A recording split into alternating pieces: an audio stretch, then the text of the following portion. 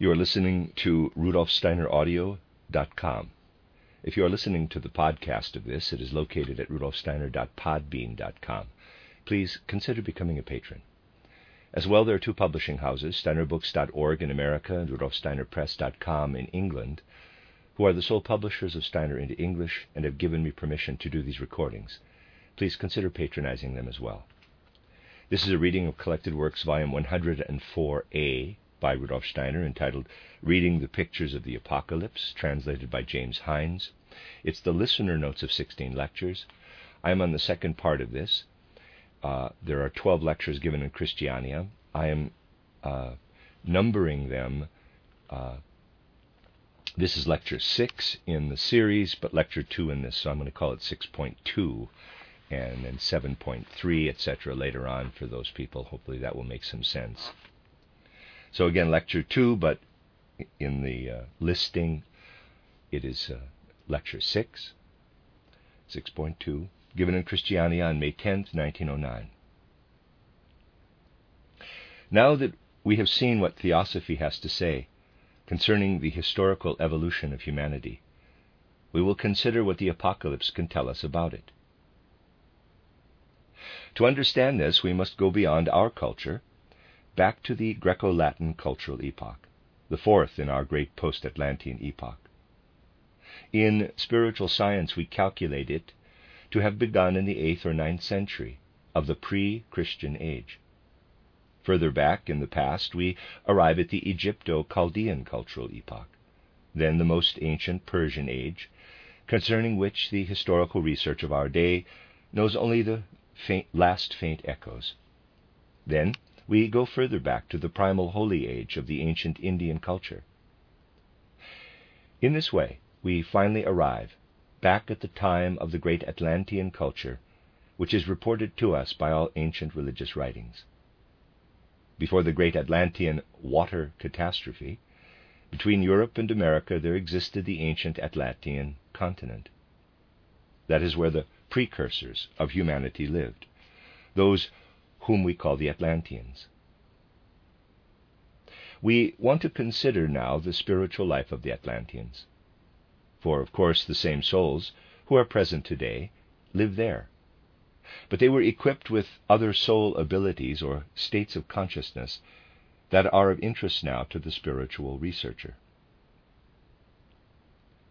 During the fullest blossoming of the Atlantean culture, we find the modern human being's capacity for perception present only in its first rudiments.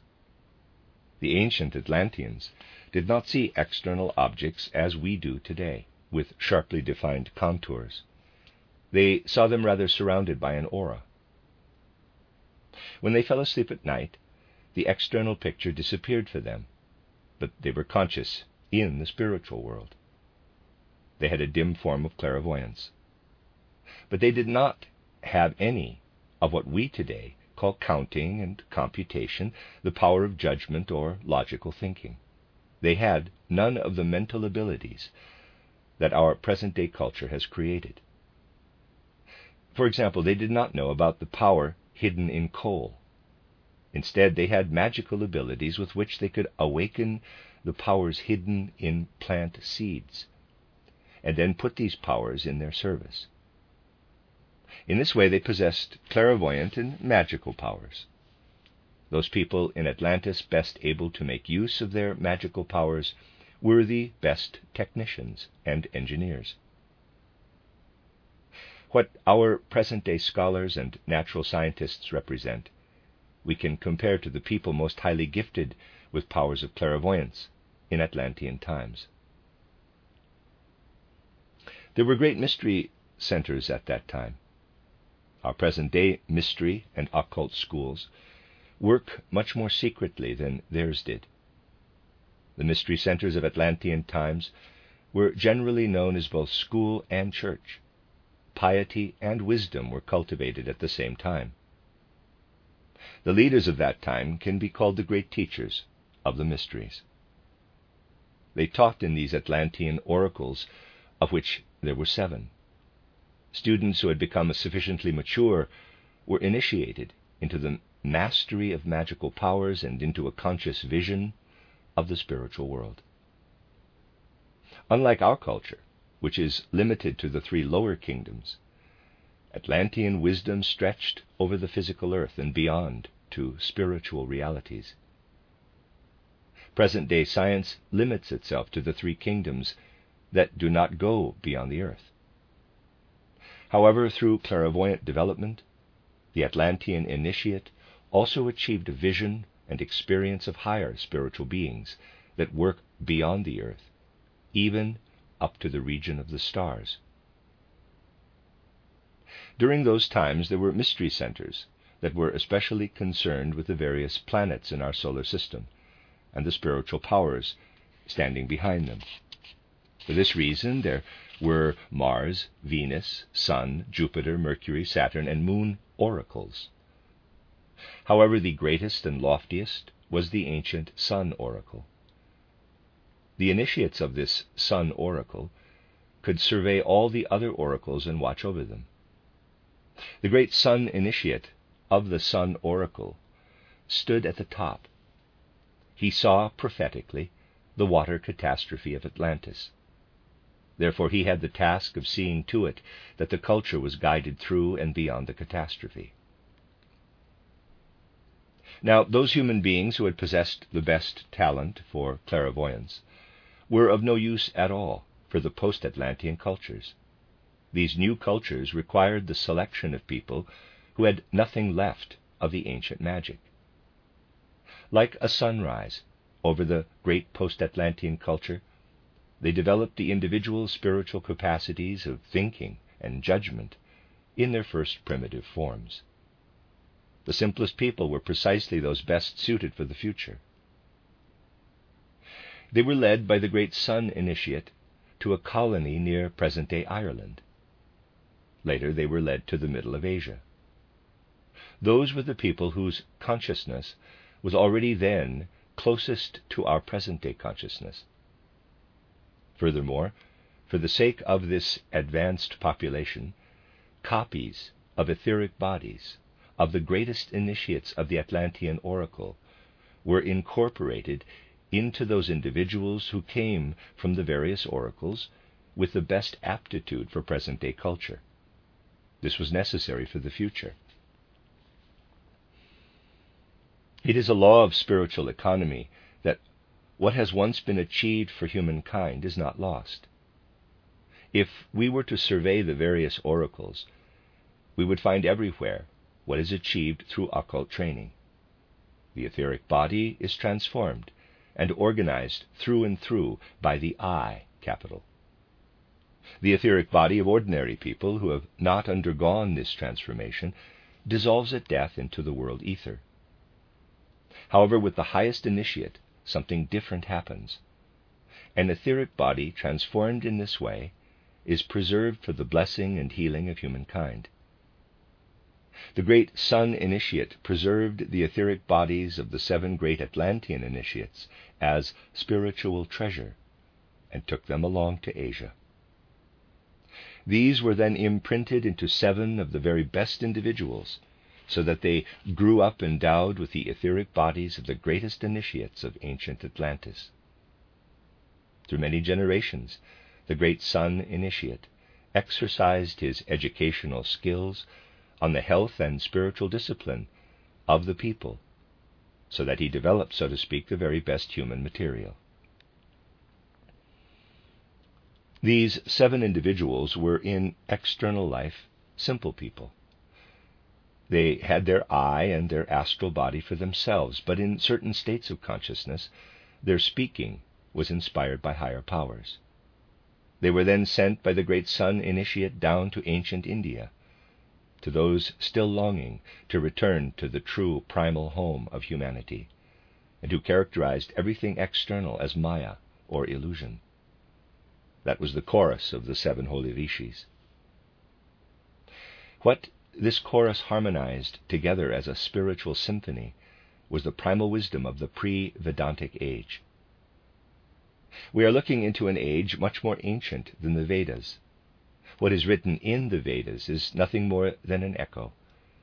It reaches us only in broken rays through the wisdom of the holy rishis. Now we come to the ancient Persian culture. In place of the 7 Indian teachers came the first Zarathustra. He was himself an initiated student of the great sun initiate, who stood behind the rishis. Because of this, he could proclaim the great teaching concerning the spiritual being of the sun, concerning Ahura Mazda. We see here how the great teachers of humanity guided the evolution of human development in wisdom. From the beginning, the ancient Indians were protected from falling into materialism. Their longing for clairvoyance, for the spiritual, for the feeling of connectedness with God, was still too great. The Persians, on the other hand, were farmers and fighters. Therefore, in order not to fall into materialism, they had to receive the teaching concerning the great Ahura Mazda, the spirit of the sun, the highest being. Zarathustra initiated one of his students in such a way that he brought the student's astral body to a higher stage of development. With another student, he developed the etheric body to the highest stage of clairvoyant consciousness, so that the student became able to read the Akashic Chronicle by means of his etheric body, which is, of course, always the vehicle for our memory. Now, the first of these 2 students was reborn as Hermes, the great impulse giver for the Egyptian culture. His astral body was especially well developed. When he was reborn as the Egyptian Hermes, he bore within himself the astral body of the great Zarathustra, and was therefore able to work with the intentions of Zarathustra. The other student also became one of the most important personalities of post-Atlantean culture when he was born again as Moses. That is why Moses, already as a child, had to be brought to the point where his etheric body and I could be wholly influenced by Zarathustra's etheric body. For this reason, he had to be placed in a basket deep in the water at a tender age. This is a symbol for his calling, and so he became the great Akashic visionary, who could write down the pictures he perceived in the Akashic Chronicle. These are the majestic images found in Genesis. In these ways, events of the past are led over into the future, behind the scenes of the physical external development of humankind. Zarathustra was also able to become the greatest teacher of the 4th post-Atlantean cultural epoch. Living in the Near East in the 6th century before Christ's birth, he was known as Zarathos or Nazarathos. He was the teacher of the most important Greek teachers and initiates. Pythagoras, for example, was his student. These 4 post-Atlantean cultures were inspired by the great sun oracle of ancient Atlantis. And the culture of the ancient Hebrew nation continued to develop uninterrupted on a parallel course, a subgroup of this Hebrew nation, always living contemporaneously with one of the named cultural epochs. The ancient Indian culture was initiated in the secrets of the spiritual world and the planetary states. The ancient Hebrew, bracket, readers aside, there's a gap in the manuscript, close bracket, end of readers aside. Then, living contemporaneously with the Persian culture of Zarathustra, the Hebrew ancestors developed a teaching much like that in Persia concerning Ormuzd and Ahriman, a teaching concerning good and evil. The third, the Egypto-Chaldean culture, then followed. The exodus out of Egypt under Moses' leadership took place at the same time. Then the Greco-Latin culture developed during the time of the great Hebrew initiate prophets, Elijah, Jeremiah, and so forth. Already in primal ancient times, these prophets had been given the idea of the great being, Ahura Mazda, announced to them by Melchizedek. In this way, the same nuances were at work simultaneously in the Hebrew culture as in the other nations through the epochs. Now, such cultures always had their second blossoming, that of Hermes, soon encountered a decline. It had contained deep mysteries for the ancient Egyptian culture, but had fallen in the worst way and entered into the most horrible decadence as black magic. The ancient Indian culture had fallen into decadence the least. So we see how all that had appeared successively was still maintained in the ancient Hebrew nation. In various groups they preserved the feeling and the states of consciousness of various other cultures. These groups could be addressed with the names of the ancient cultures, according to how their states of consciousness had been maintained. When the writer of the Apocalypse speaks of the, quote, community at Ephesus, close quote, he means the representative of the first, the Indian culture. The Persian finds its representative in the community at Smyrna, the Egypto-Chaldean in the name of the community at Pergamon, and finally the fourth, the Greco-Latin culture, in the community at Thyatira. He was able to address the representatives of the four ancient cultural epochs in concurrently existing groups. Then he looked further into the future and saw our cultural blossoming in the community at Sardis, the community following ours, for which we are consciously preparing through the Theosophical movement. He characterizes with the name Philadelphia. After that, humanity will finally reach the community at Laodicea, where new impulses can no longer be brought forward. When we work and act in the fifth epoch as conscious representatives of the Theosophical spiritual life, we are introducing the age of Philadelphia, or brotherhood.